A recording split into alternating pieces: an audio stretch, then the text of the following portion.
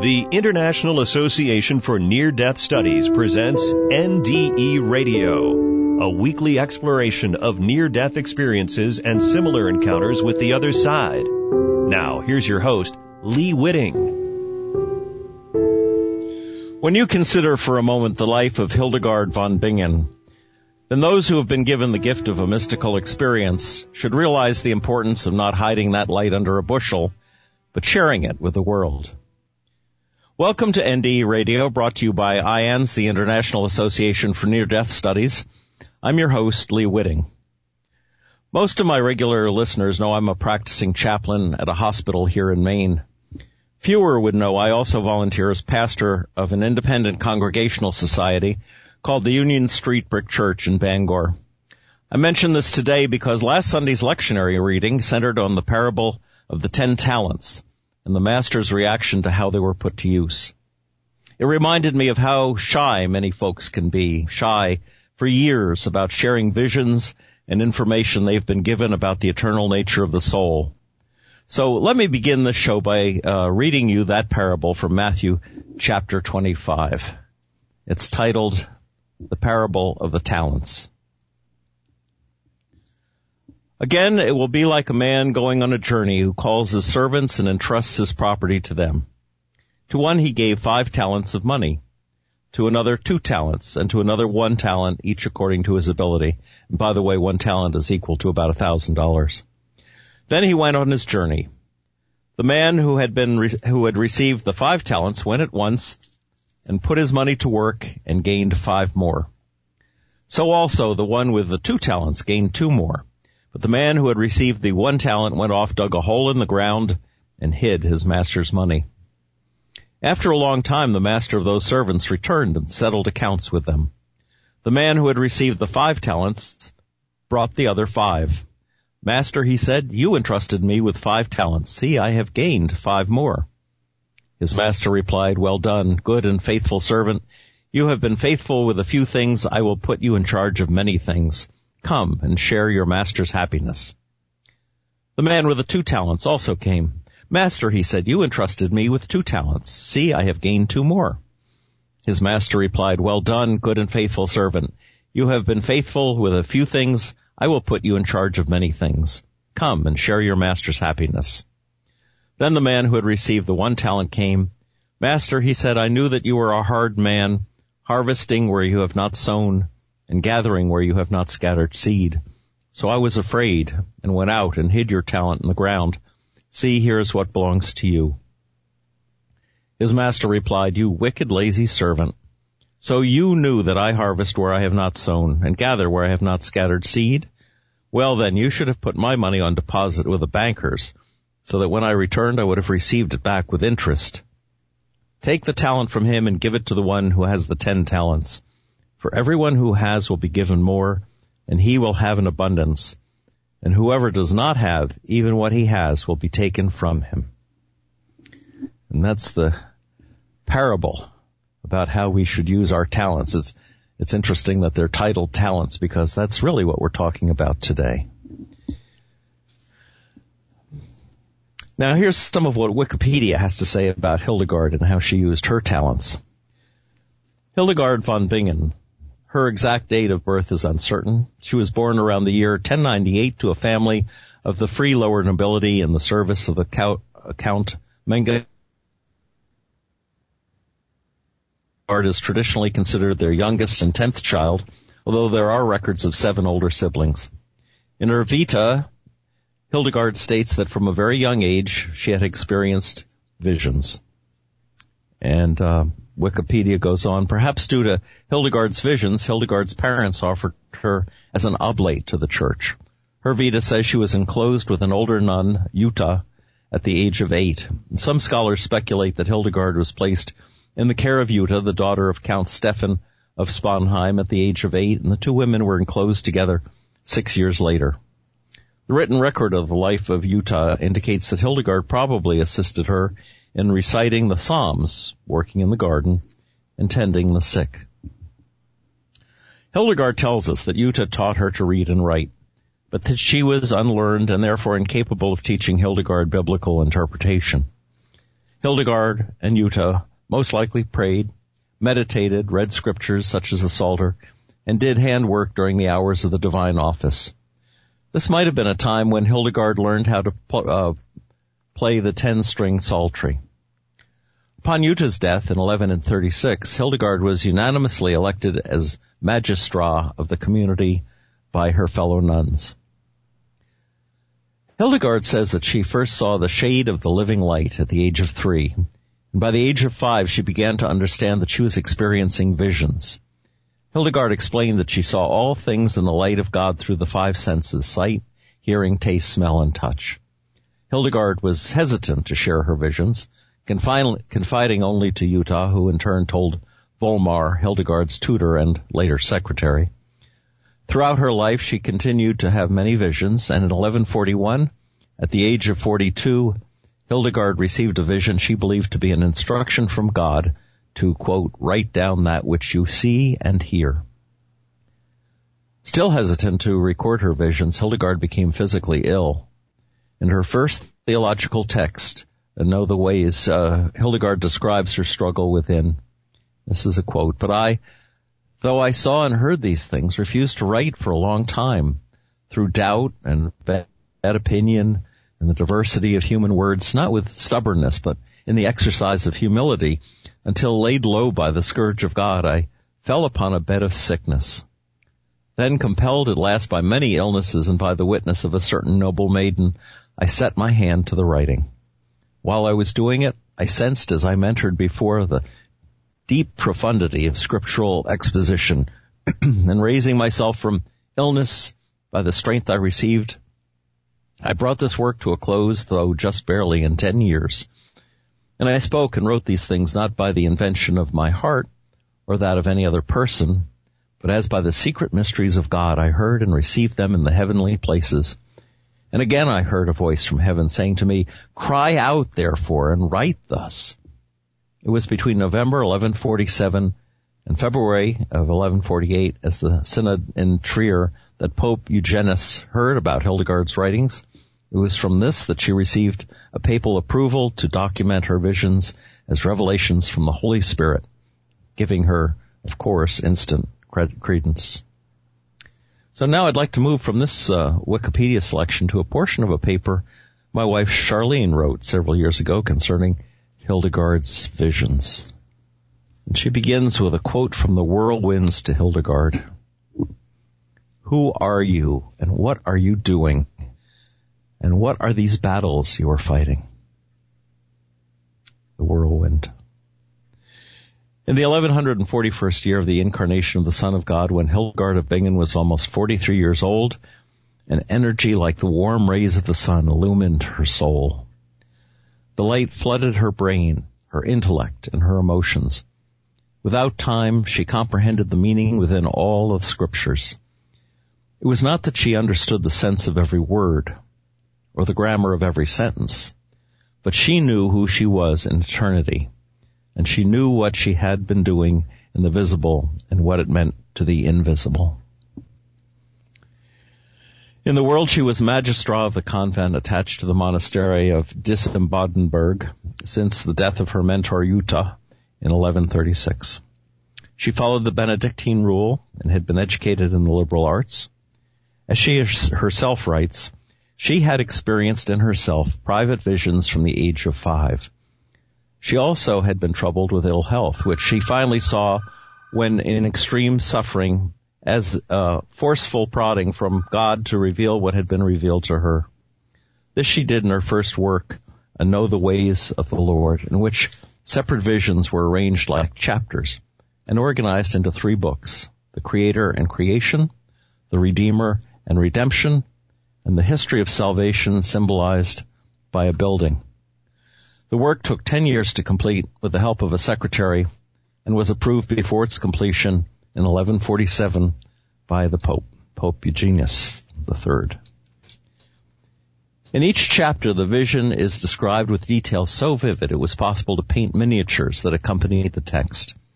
The mandala-like art doesn't quite convey the special effect movie quality that were projected or played upon some interior faculty of Hildegard's consciousness. In her introductory declaration, Hildegard writes that she was awake and not in an altered state when she received the visions. She sees and hears with inner senses, seeing with a pure mind out in the open in public places. From the text, it is not clear if the voice which she quotes speaks in real time or if she's had a flash of comprehension that then pours out in words when she records her experience. The voice in her visions tells her she has been chosen and afflicted by the living light to be, quote, placed among great wonders beyond the measure of the ancient people who saw me in many secrets. She is capable because she feels herself incapable with inner distresses and bodily weaknesses. But first and most importantly, she has ascended to humility and has willed the good. Humility is the key virtue. All others follow from it. The human condition appears totally hopeless. Instead of the companion of angels, the human being, bearer of the living breath of God, turns its eyes of clay away from the saving dawn of the east to the home of the devil in the north. The senses are filled with the sight of open wounds and the stench of decay. The soul, the life, is a stricken and maimed slave afflicted on all sides by a world filled with vicious and repulsive predators. But we know we are created by God. We remember our mother Zion, where we should have lived. We hear the music of the home of heaven. We remember the glory. The memories only intensify the pain of exile, but even as the soul can know it is lost, it can will to escape. The soul enlivens the body. It flows through every cell. The senses communicate the soul to the body. The fire or power of the soul is manifest in the intellect and the will. The intellect is to the soul as the heart is to the body, and the will is like the members, that which moves and does the work. The will and the intellect reside in an inner and protected tabernacle, not made of clay like the body, but of steel. The will then acts to escape the torments of sin and the world and hides the soul away in a cave. This action, this good intent, is aided by grace. The sensing of the lost mother strengthens the resolve to resume the trip away from the north to the east. Life on earth is a pilgrimage along a narrow path that is almost impassable. Finally, a summit is reached, and in a state of exhaustion, the soul faces itself. Everything is questioned, and everything is rejected. A final escape from self seems the only course, but the senses are filled with sorrow. The nature of life itself is static, incapable of productivity. All hope in the good is lost. Very existence is questioned. But then, by grace, the soul remembers it is of and from God, and the will is renewed in the inner tabernacle, which then acts to control the outer one of the body. This is possible by looking at the nature of God and the sacrifice of the Son of God. Virtues bloom from the cleansed earth of the soul, which heighten the senses and spiritual joy. And finally, the first disobedience is overcome in the body, and the virtue of humility in the soul wards off every vice. Another facility of the soul is reason. Reason has sound and brings understanding through the spoken word. This is also why the Son of God is called the Word, because through him we know and have understanding of God. Wounds, gangrene, stench, bestiality, filth upon filth fills the pages. Is this fastidiousness of someone highborn, which Hildegard was? Is it the reality of living without antibiotics, where open, slow-healing wounds are common?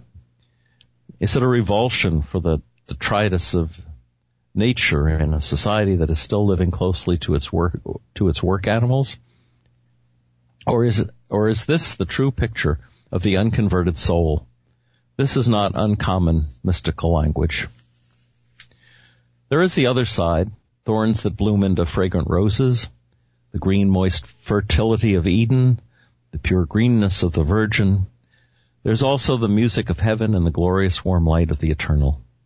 There's also the question of illness and how constant pain and weakness on one hand and then convalescence on the other can sharpen the awareness of the body and the senses. And she concludes by saying Oliver Sacks writes about this condition in A Leg to Stand On, a recollection of his own injury and healing. His descriptions of scotoma, which they think Hildegard suffered from, and then thankful joy have the same visceral quality of Hildegard's experience. And this is a quote from Oliver Sacks. What was it then that came suddenly back, embodied in music, glorious music?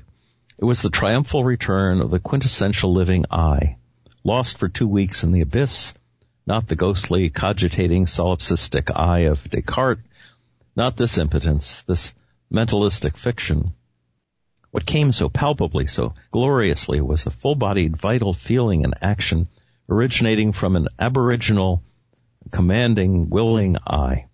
What appeared in this moment transcended the physical, but instantly organized and reorganized it into a seamlessly perfect whole. This new hyperphysical principle was grace. Grace entered, as grace enters, at the very center of things, at its hidden, innermost, inaccessible center, and instantly coordinated, subordinated all phenomena to itself. And that's where Charlene's paper ended. Now, coincidentally, I did a paper on Hildegard von Bingen myself, and it was titled Relating Hildegard's Language of Knowing to Our Own. And I'm going to quote some of that to you to round out the show.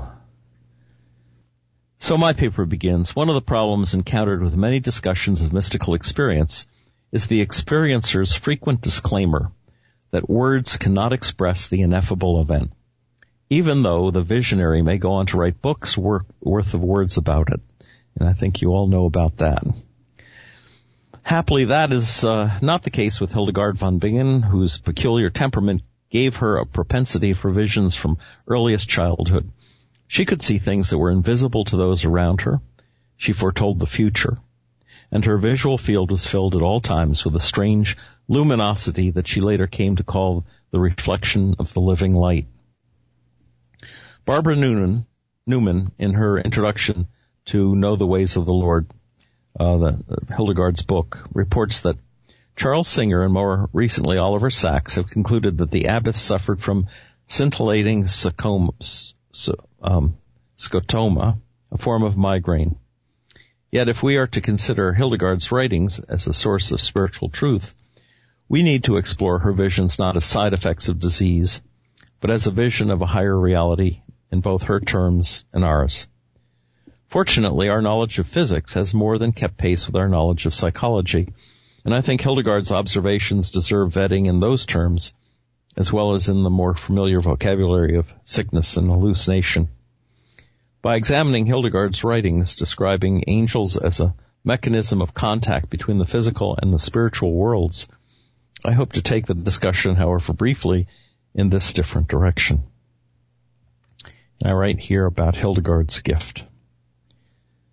We inhabit a world our senses define as three-dimensional, and even though theoretical physics posits a 10-dimensional reality, now sometimes 11 dimensions, our age is wedded to its rational perceptions. Now contrast this fact with Hildegard's description of her way of seeing. The light I see thus is not spatial, she writes, but it is far, far brighter than a cloud that carries the sun.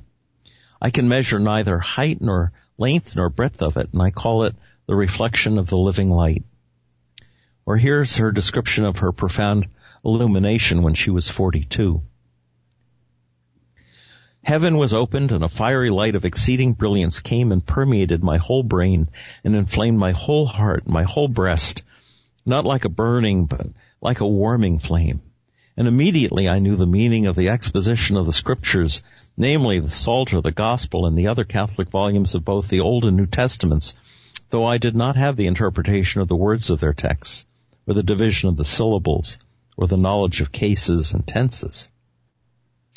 Now this description closely approximates Acts' description of the flames of Pentecost, when the Holy Spirit came down on the heads of the apostles. If we are to believe in the possibility of such an event, then we should consider Hildegard's description as not merely symbolic, but real in every sense of that word. In his commentary on Hildegard's illuminations, Matthew Fox writes, In my opinion, this synchronicity between a 12th century mystic and a 20th century physicist is one of the obvious examples of how Hildegard did not know all that she was saying. In other words, her writing and visioning were truer than her conscious awareness could articulate. Of course, scientists other than psychologists have considered rational scientific mechanisms to explain Hildegard's visions, such as Fox has mentioned that scientists from the University of Munich had recently been doing studies of Hildegard's cell and have found there as high an electromagnetic energy source as exists anywhere in Europe. Hildegard must have spent many sleepless nights in this cell, Matthew Fox says. That such a setting might help facilitate visions in no way conflicts with the authenticity of the illuminations Hildegard describes. And Hildegard spoke about angels. Vision 6 of Book 1, titled The Choirs of Angels, provide Hildegard's description of two armies of faithful angels and further describes their ranks by form and emanation. She writes in part, "Then I saw in the secret places in the heights of heaven 2 armies of heavenly spirits who shone with great brightness. Those in one of the armies had on their breasts wings which with forms like human forms in front of them, on which human features showed as if in clear water. Those in the second army also had wings on their breasts which displayed forms like human forms, in which the image of the Son of Man shone as if in a mirror. And I could see no other form, either in these or in the 2 others." In her explication, Hildegard makes clear that angels are created creatures like humankind, and indicates that God destined some created creatures to inhabit celestial regions in the height of secret places that the bodily eye cannot penetrate, but the inner sight can see. So with her inner sight, Hildegard describes what might be called projections, complete with wings for vanishing points, from another dimension into our own. Their duties, links, likenesses, whatever, are projections too, quote, with forms like human forms in front of them, on which human features showed as if in clear water. Interesting description. Such a description of projections from another dimension have much in common with superstring theory, in which physicist-mathematician Michio Kaku describes our reality as projections of strings from other dimensions. We see the ends of strings with our ordinary vision, while the bulk of reality stretches out of our perception through the rest of the 10-dimensional universe. While it's beyond the scope, I write, of this paper to delve at length into superstring theory, an analogy from high school science class makes the point clear enough to continue our dialogue with Hildegard. School teachers tell their students the story of the Flatlanders, imaginary 2-dimensional creatures that inhabit a sheet of paper sitting before you on the desk.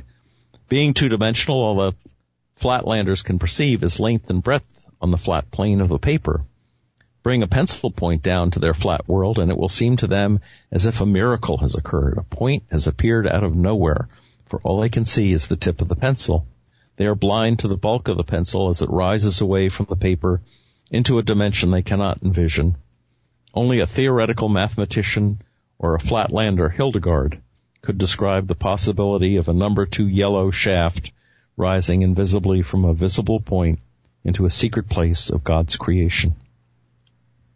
Should the physics of Hildegardian visions matter in any way to the spiritual insight we gain from her? Should or shouldn't are no longer relevant questions to our 3-dimensional rational world. The fact is that Hildegard's relevance won't survive beyond the role of feminist hero if it's only to be measured in poetical terms. And to her credit, she would not have wanted her books to be read as poetic symbolism anyway. Continuing in her vision of the choirs of angels, Hildegard wrote, "But these armies were also arrayed like a crown around 2 others. Those in the first of these other armies seemed to be full of eyes and wings, and in each eye appeared a mirror, and in each mirror a human form. And they raised their wings to a celestial height. And those in the second burned like fire and had many wings, in which they showed as if in a mirror all the church ranks arrayed in order. And I saw no other shape either in these or in the others, And all these armies were singing with marvelous voices all kinds of music about the wonders that God works in blessed souls, and by this God was magnificently glorified. Hildegard sees an integral connection here between the spiritual world and our own, such that spiritual eyes, knowledge, reflect on, and through human action in ways that reflect on and imply the spiritual battle she mentions elsewhere. There is no rest implied, only energy, but sustaining and uniting, like the church below, the heavenly choir expresses a sustained energy in praise of the good and of God. In commenting on the imagery of light and mirroring, Rupert Sheldrake writes, Hildegard goes further than saying that the angels' reflections or mirrors, light streams out through them and the spheres of light depend on them. They are now intermediaries as well as mirrors, in a sense that they are two-way mirrors. They reflect back to God. God is seeing the God self in the mirror of the angels. At the same time, they are intermediaries, transmitting the light of God into the realms of life. The angels' tongues are pure praise. Fire is also praise. The flickering flames are praise. Voice is praise. Hearing is praise. All these images of praise are images of movement. Fire moves, wind moves, tongues move, breath moves, hearing moves. In this praise there is a reverse movement toward God, perhaps a mirroring. Energy moves out from God through the angels, and this movement back toward God in the form of praise is vibratory, dynamic, and meaningful. Well, I think we're growing short on time here, and so I would like to reiterate in my presentation, this very quick presentation on Hildegard von Bingen, the power that she has displayed down through the ages, not only in terms of her mystical visions for other mystics to inspire them, to help them to communicate, but also to enlightened physicists, scientists looking at what she's saying as a physical reality, albeit one that reaches into different dimensions. This is the importance of the work that you and everyone listening who has possibly had a mystical experience, an NDE or something like that, can bring to the world, if only you're willing to speak about it. Now, to be fair, Hildegard, it took her years. It wasn't until she was 42 that she heard clearly from the voice of God to write it down and spread the word. And so that's the message that I hope is brought to you today. So I've devoted the show to Hildegard's story for that reason. Namely, if a woman in the subservient role of nun during the benighted Middle Ages could overcome self-doubt to tell the world of her mystical insights, then any of us, men and women both, should be able to do the same. And look at the changes she wrought by sharing the light of her revelations. Her writings, her art and music are still being considered today by philosophers, theologians, and scientists as well, and she continues to inspire us to be brave in using our gifts. Well, it looks like we're just about out of time for today.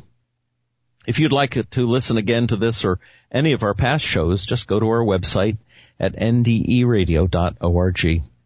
And for more information about the work of IANDS, check out their website, iands.org, and tune in next Monday, 11 a.m. Eastern, for more NDE Radio. This is Lee Whitting saying thanks for listening.